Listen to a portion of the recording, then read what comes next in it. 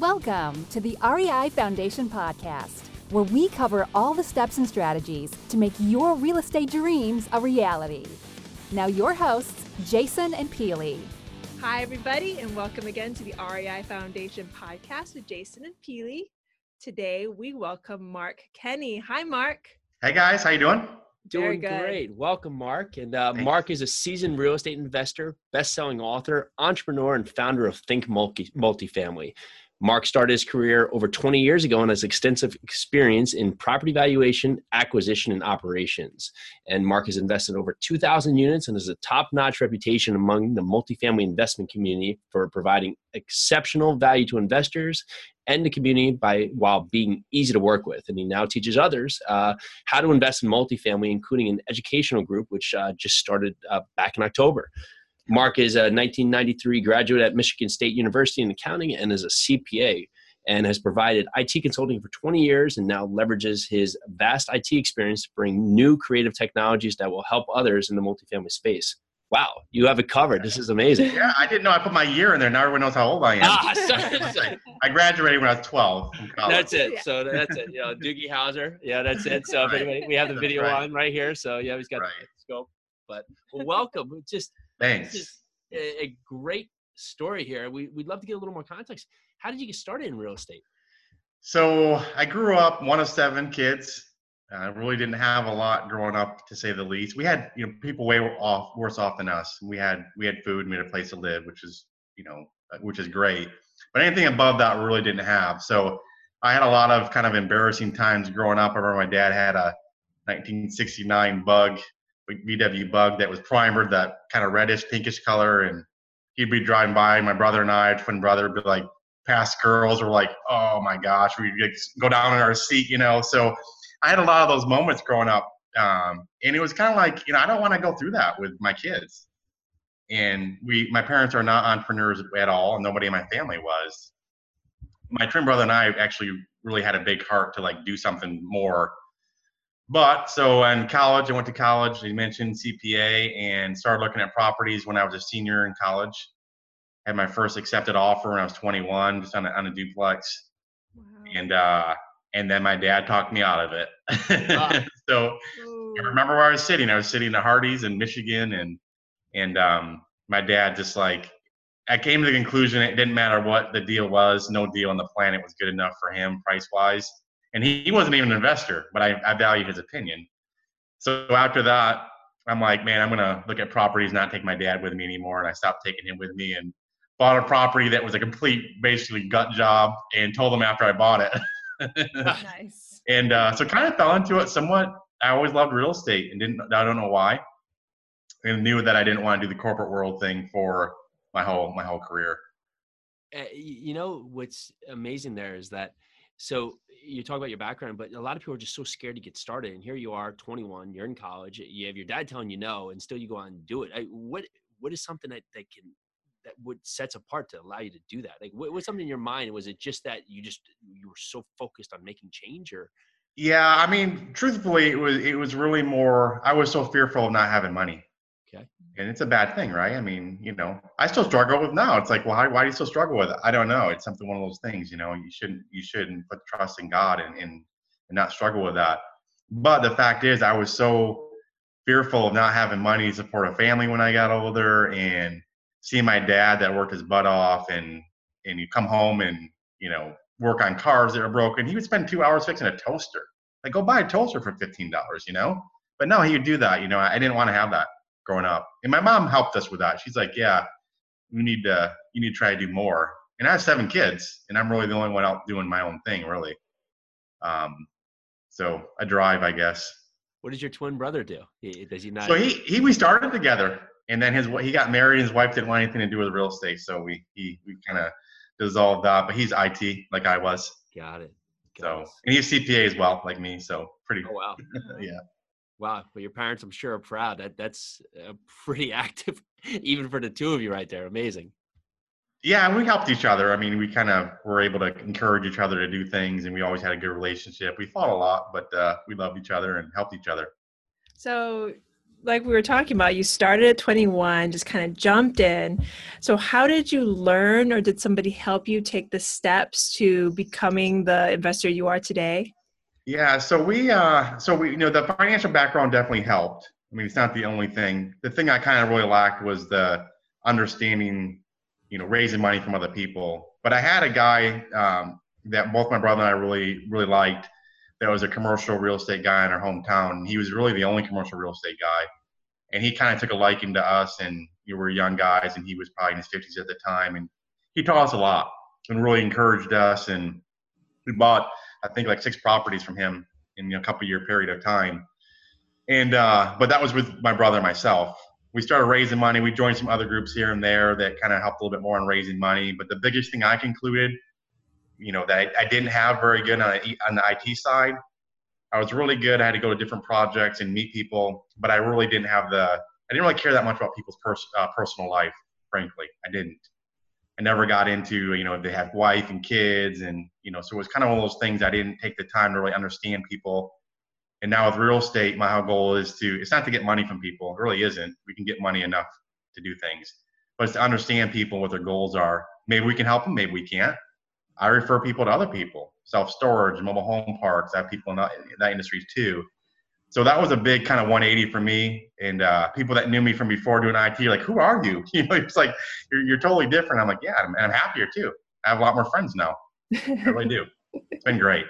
It's amazing when you start to care about the nuances of people. That's right. People. It is. It really is. Yeah, I love that. At a certain point, it just becomes money and becomes a shutoff valve. But that's right. An incredible point. If you can understand what people want, because especially in raising money, you want it to be the best option for everyone. And if you don't understand what they're looking for, even if it's a slam dunk deal, it may be outside of their threshold for risk tolerance, or it might not be the right time for the whole pattern. There's just so many different levels there that could make something that seems to you like the best investment really just not even be in the ballpark for another person. So, and you first start out, admittedly, right? You're scared, you're raising money for the first time, and you need to care that it's a good investment for them. But if they have the money, you're kind of like, yeah, this is good. This is a good deal, which it is. But you need to understand really what they're looking for, and make sure if they're investing in things in IRA, we tell them about UBIC tax and UDFI. We explain all things so they come in as knowledgeable investors, which should hopefully result in us having less issues by doing that. Yeah. Oh, thank you. That's great. So tell us where your business is today. Where's your focus and what's your direction currently? So we have about 2,300 units, I guess, now, and another 500 or so under contract, I guess, 2 properties. And people are like, well, how many are you trying to get? I'm like, there's not really a number per se. We did say we wanted to do, we've done like 1,200 and some this year already. But at the end of the day, if there are enough good deals out there, we'll keep buying. They're not going to stop. Why would we, if we can keep going? And then, we have the education piece. We've been helping people over the last year, and I mentioned October of this year, we kicked off kind of our coaching program, and we kind of fell into that by accident, wasn't even planned. Kind of an event happened that kind of threw us into that, and then now we're like in love with it, both my wife and I, and we do events 3 times a year. And it's seeing people that can potentially take action and change their entire family history. It's just unbelievable to me. It's what happened to me, because I was in a rut where I was doing IT. I'm in an IT company making actually a lot of money. But that sleeping 3 hours a night, ignoring my wife completely at the time, that caused some significant issues in our marriage. And people said, what's your why? I'm like, well, I had to make a change, about 4 years ago, or I was going to, probably family fall apart. So, I went to Paris for projects, and Belgium sounds great, right? It wasn't for me, because it took too much time away from really what's important to me.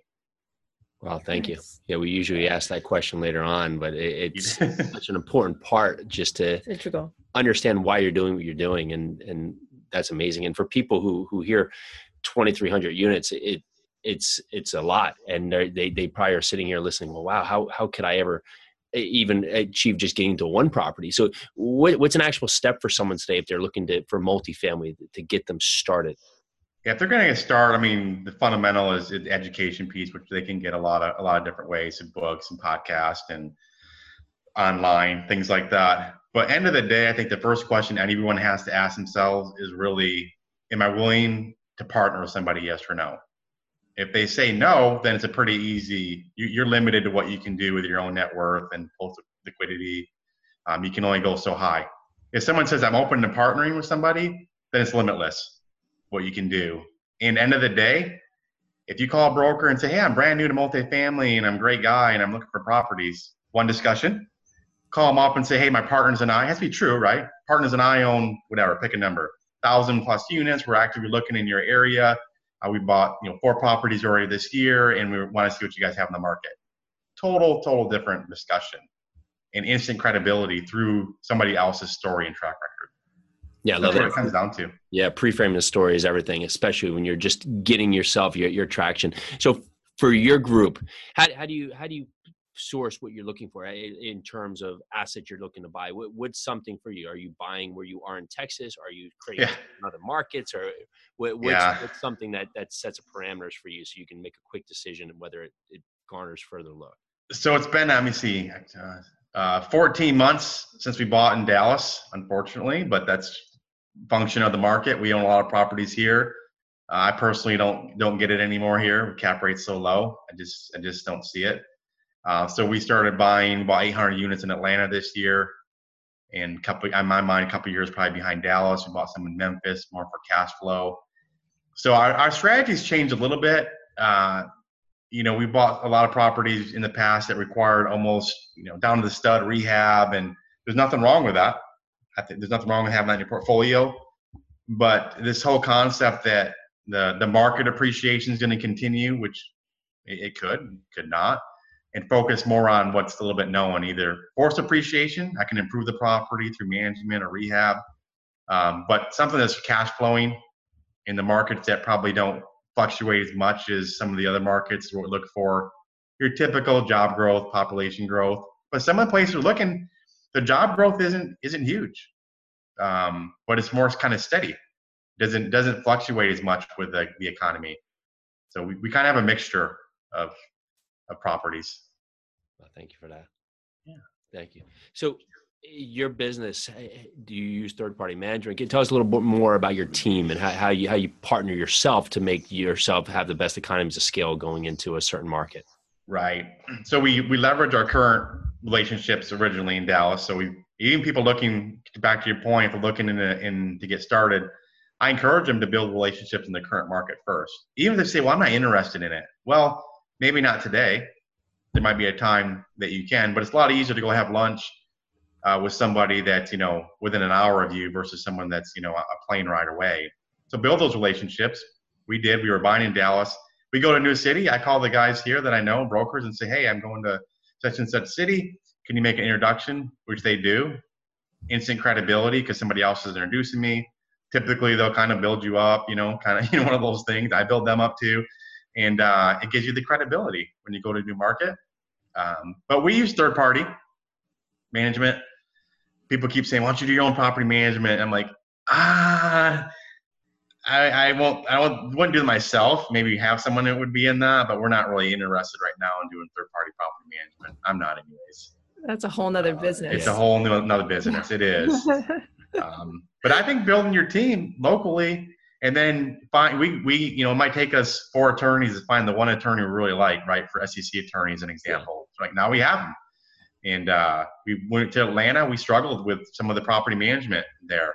And now we have I'll say perfect, but we have who we need there now and contractors. And so it takes a while. That's why if you leverage, hook up with somebody that's doing it, people think, oh, there's potentially a cost involved. No, there's an investment involved. But if you take action, you'll get it back way more than what you put into it. Yeah, I love that. What's a learning experience you've had over this point? Just something, maybe a setback that you take and you've used that to grow yourself and your business. Sure. Yeah, you probably don't have enough time on the podcast to go through everything, but we've had some hard lessons learned that we tell people, and I want to share them. Probably the hardest lesson I've learned, we actually had a partner that was already in a deal, and he wanted us to buy his partner out. his current partner out of the deal. It's a little complicated, but our partner had a deal and we bought his other partner out. Well, I won't go into all the details, but let's just say it was not what was it should be. Things not recorded, things not disclosed, whatever it might be, right? So in that situation, we inherited, if you want to say, the sins of the company, where if we would have said, well, hey, we're going to treat it as a new transaction altogether, buy it. There's some downsides to do that for sure. The loan, everything, right? Fees. But in this situation, I personally would never buy into a partnership like that again, ever. That's already existing, because it's in this situation, it worked out where we got rid of that partner, legally, and he did some things that he shouldn't be doing. And now we're faced with those issues. And he just washes his hands. I'm done. It's like, dude, so unfortunately, I would say, be very reluctant in trusting people. It might sound kind of a little bit brash, but be very reluctant, and don't give people too much time to prove themselves. If it's a management company and they're not doing what they should do, you give them some room, but don't give them too much room, because end of the day, it's not about being nice to somebody. It's a business. You take other people's money in, it's even more important. So you might have to make those decisions that are hard, but they're not hard for me to make. They're really not. But some people, if you don't have the gut to say, hey, I'm going to get rid of somebody, my partner was supposed to be a friend, right? Made it even harder. But it was the right thing to do. Wow, talk about a learning lesson. That's amazing. Oh, wow. That's my biggest, learning lesson. And it's, fortunately our basis is fairly low in the property, but, for example, a payable is not recorded. You're not talking $10,000, talking like $300,000. Never recorded, ever. So things like that. So that's a lesson. In my opinion, I would never buy another partner out of an existing deal. How long do you wait? It's a hard thing to ask and put a time value on it. But say you have let's say property management. If property management is not coming through in the way you want, what would be a time frame that you would give them before you make? Yeah. How would you make that change? Would you tell them and give them 30 days, or would you just make a clean break and change shirts that day? Well, so the second question would be more, it's going to be dependent typically on your agreement. Sure. You can make and that's another point. Make sure you have a 30-day out of any property management agreement without cause. I don't like you. Whatever it might be. It doesn't matter. It's without cause. I can release you. You could release them that day. You're probably going to owe them for the 30 days. In this situation, we, it's a little more complicated because we actually have a board of directors that oversees this property with an SEC attorney from Harvard, and some pretty high caliber guys. But this one, really within 2 months, we knew things weren't working out, which is pretty fast. And after that, it took us about almost 2 months legally to get him out. Wow. And so I don't know what the right number is. Every time a management company takes over, they always have the excuse, which sometimes legitimate. Oh, we're getting rid of the bad people. Yeah, the old guys lease to, so occupancy goes down. Not uncommon. Well, at a certain point in time, it needs to start going back up, right? You can't just use that excuse forever.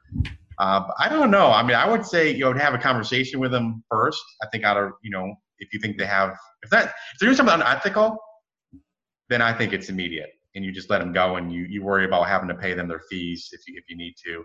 That's my opinion. If they're doing something, hey, they're not performing, a frank conversation with them, like, hey, this is not going the way it's planned, and you need to step it up. And what are you doing? I don't like it when a property management company says, oh, we're going to do this now. It's like, well, why were you trying that before? Like, why these new concepts? They're not, right? But probably 2 months. In my mind, is enough time to see some sort of results. Of course, it's hard during like November, December, right? Because of holidays. But if it's going reverse and there's no real story, then I would just dump them, unfortunately. No, I love that. It's not personal, and you're bringing other people's investments, so you have to have metrics you stick them to and take action. So thank you, because even for us, we're learning just making sure that we're keeping the rhythm with our property managers, and it's just they have a plan, and all of a sudden they come with this red herring and they say, well, we're going to do this magical thing today. Well, where was that day one when we talked over it? Why is that? Today? Yeah. Yeah, So. it takes a while to, and it's end of the day, you can have the best property management company on the planet. You really can, but it's who's the face of the property on a day-to-day basis. Yeah. How can the same property literally be 95% occupied with a manager and then 80% occupied with another manager? Price stay the same, property staying the same, locations the same. It's the people. It's a business.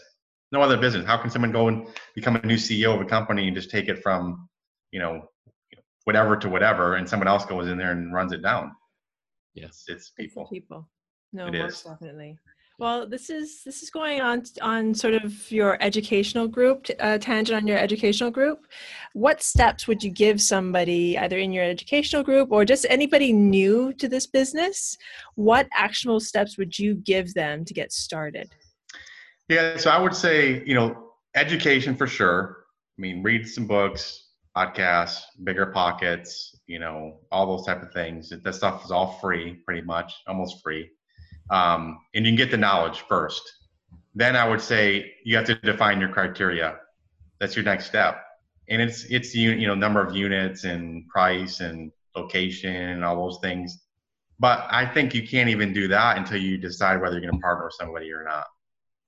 Because we were trying to buy in Atlanta and we weren't able to for a while. We were trying to buy. We partnered with somebody there that had experience there, and we got deals kind of right away. So if you build those relationships with partners, if you say I'm not going to partner, it's pretty easy. If you're going to partner, and like I just gave an example of a pretty bad partnership, but we still partner with people, right, and still learn from them. But if you figure out who you're going to partner with, net worth wise and what their skill set they have, it totally changes what you can do. You don't have to do it all by yourself. That's the key. I see people all the time. Should I buy a 2-unit because I can buy it by myself? You can. We started small, but you're going to spend as much time doing that as buying a big unit. We have someone right now that we helped, and he bought a 60 unit in April and he's buying 320 plus unit right now. And just this year, just started. Another guy, his first unit his property was 80 units. Big for your first property, but they can't do it on their own. It's people that go, I don't like that. Well, it's political. I'm sorry. That's the way the world works. And if you don't have a story, you're not going to get a deal unless you way overpay. Yeah, it's true. So, and what makes a great partnership? What are points that would stand out to you that you said? And of course, this is a good point, but what's some key aspects you would look for in a partner? Yeah, I'd say someone that has something you don't have. Okay. So people come to me and say, well, I don't really have that much net worth. I don't think I can do a deal. I'm like, can you find a deal? Oh, I think I can find a deal. Can you raise money? So someone that has something you don't have, compliments you, is great. And someone that has not just the same goals with you, but kind of treats people the same as you. So if someone treats people completely different than the way you treat them, then you're going to get associated with your reputation is going to somehow come on you, and your reputation we kind of mix somewhat. It's Mark and Tammy. It's not Mark or Tammy, it's Mark and Tammy. So if someone does something wrong or treats someone differently, then it's reflected on both of you. So make sure the softer skill side too is there.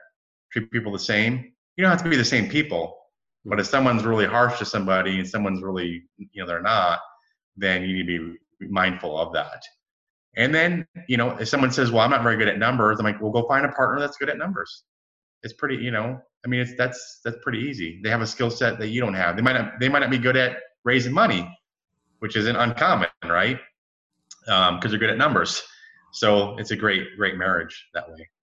Wow, Nice. I really like that. That's great. The point about just finding someone who treats people in the same way, and hopefully in the care, find light that you do, is a point that you should really listen to out there, because that's it. You want to make environments better for other people, and you have to make sure that partner has the same mindset as you. So thank you. That's awesome. Awesome. Oh yeah, and if your gut's telling you like, oh, I don't know about this person, either one of two things: you dig more, or you walk away. Right? I mean, you dig until you're like, oh, I don't know. I still don't feel good about the partnership. Yep. Don't let money skew you. I mean, and women typically have much more intuition than guys do. They do. So listen to your wives, guys, whatever, whoever, and it's true. Yes. Oh yeah. I believe me. I I've know. lived there. I've done that, and But that's the key. If your gut tells you something's not right, usually you know up front that, hey, maybe the guy we partnered with, he had everybody, not us. He had tons of people fooled. Harvard attorney. I mean, he had people fooled. But not most people can't get away with that. Yeah. It's an exceptional con artist that can get away with that. That's crazy. That's crazy. So I want to take it. This is a little off script, but I kind of want to delve into partnerships a little bit, especially with your partnership with your wife, because you said she works with you in the educational group. Does she also syndicate and raise money with you as well? She talks about the deals. She can do deal analysis, but really she focuses more on the education side as far as events. We put 3 events on, 3 2-day events a year, which is a big deal. And she does a lot more of the social media and things like that. So a lot of things that I would have said before, well, that's not quite as important as what I do, right? I find deals and I raise money. Well, I can tell you that side is equally or more important than what I do. So understanding your partner, that just because you think you do something different than them doesn't mean it's more valuable. If you raise money, well, if there's no deals, you can't raise money. If you find deals and can't raise money, then you're dead too, right? At the end of the day, everything's going to be, I think I'm doing more than somebody else. They think they're doing more than somebody else in a partnership. I would treat it deal by deal and have categories set up with percentages. Who finds the deal gets a certain percent, who raises the money, and prorate it deal by deal. That way you get away from this somewhat, someone thinks they're doing more than somebody else on a deal. So we meet couples all the time, and the wife can't convince the husband that real estate's a good idea, or the real estate, or the husband can't convince the wife, and all of a sudden there's a stalemate, and they can't do anything because someone can't do something. Did you start into real estate first, and then vice versa? Your wife said, I did. Good. So how did you get over that hurdle to talk? There was no hurdle actually with her. I got married when I was 23. I already had, I guess, just 1 or 2 properties at the time, and my wife would buy everything possibly buy if let her from a real estate. She's good on other areas, but real estate wise, she gets that. She has the bug and she sees the value in it. We didn't struggle with that. We struggled a lot more when I was doing too much of the IT and she didn't understand what I was doing. And, I was sleeping 3 hours a night and that was more of a struggle. But for real estate, for us, fortunately, it hasn't been a struggle. Nice. Very cool. Nice. Yeah. I love that. No yeah, struggles. no, that's great. It's refreshing because we tell people that you both have to be on the same path, or it's not going to be a viable option for each of you. Just like the IT was maybe not the right direction for you overall, it's the same thing with real estate. If both can't agree, it's going to be a fight. It's not going to be a happy environment for anybody. Even if you're having success in that part, your relationship's going to struggle. That's exactly right. Yeah. Maybe we should get her on the podcast. Oh, that's great. Yeah. Oh yeah, you can have her. She's phenomenal. Do you have a morning routine or anything that sets your day up to get you started? I don't. I mean, I get up early. I just do and kind of go to bed late. I don't really sleep that much. I don't require a lot of sleep. So I try to go to the gym. I figure out if I don't go to the gym in the morning, I'm not going. So I know myself from there. So that's the main thing I'll do. But unfortunately for me, my routine is usually I get up and grab my phone and or computer and I don't really take much downtime for myself like people do, and it's something you need to work on and balance. So about between the kids and my wife, the only thing I would get is a gym maybe as far as out of the. But even then, I have my phone with me, So, but no real routines. I'm guilty. I've been trying to work on that aspect too of just the already set go activity, phone in hand. Right. I'm up really early and I'll just start going. So. I would say as much as possible if you can do it where, certain times you say, hey, you're not going to check your phone. And then I don't do that, but I need to actually. And I actually told my son today I'll start doing that at certain times. So we'll see. Good for you. You have to promise your son because he'll keep. He'll hold me accountable. He will. So you gave us an awesome why. What are some words you live by? I have to give back to people. People think and don't have scarcity. So when you're sitting there going, social media even, if another syndicator gets a deal, don't be like, well, I don't want to like that post because I might take investors away from me. I can tell you without a doubt, if you give and you are encouraging the people and you're actually, thankful that they're doing well, then it will more than come back without. And if it doesn't, oh well, but I can tell you by being a giver, no doubt it'll come back. Nice. I love that. Thank you. That's some good words. Yeah. Well, what are the best ways to find you if people are looking to get to know you, either get to on your educational platform or even invest with you? How can they get a hold of you? So our website is thinkmultifamily.com. So just thinkmultifamily.com, and my email is Mark, M-A-R-K, @thinkmultifamily.com. Fantastic. And love to talk to people. I mean, especially real estate. I mean, you get going. A few things I like: real estate, cars, and UFC. So that's another lesson learned for people raising money. People think, oh, I just go pitch a deal. No, you get to know them, find common denominators between the two of you, whether it's family, whether it's kids, sports, and talk about that. Yeah. Nice. I was going to say we can talk a little bit about UFC off camera later. Yeah, it'll take too much time probably now. That's it. Well, this is awesome, Mark. I really enjoyed this. We've learned a ton. Yes. Thank you so much. Thank you so much. Thank you guys. I really appreciate it. Thank you. Again, this is the REI Foundation podcast with Jason and Peely. Thank you again so much to Mark Kenney, and thank you to you for listening. So grateful. Thank you. Thanks for tuning into the REI Foundation podcast. Check back next time for more awesome tips and strategies to launch your new you in real estate.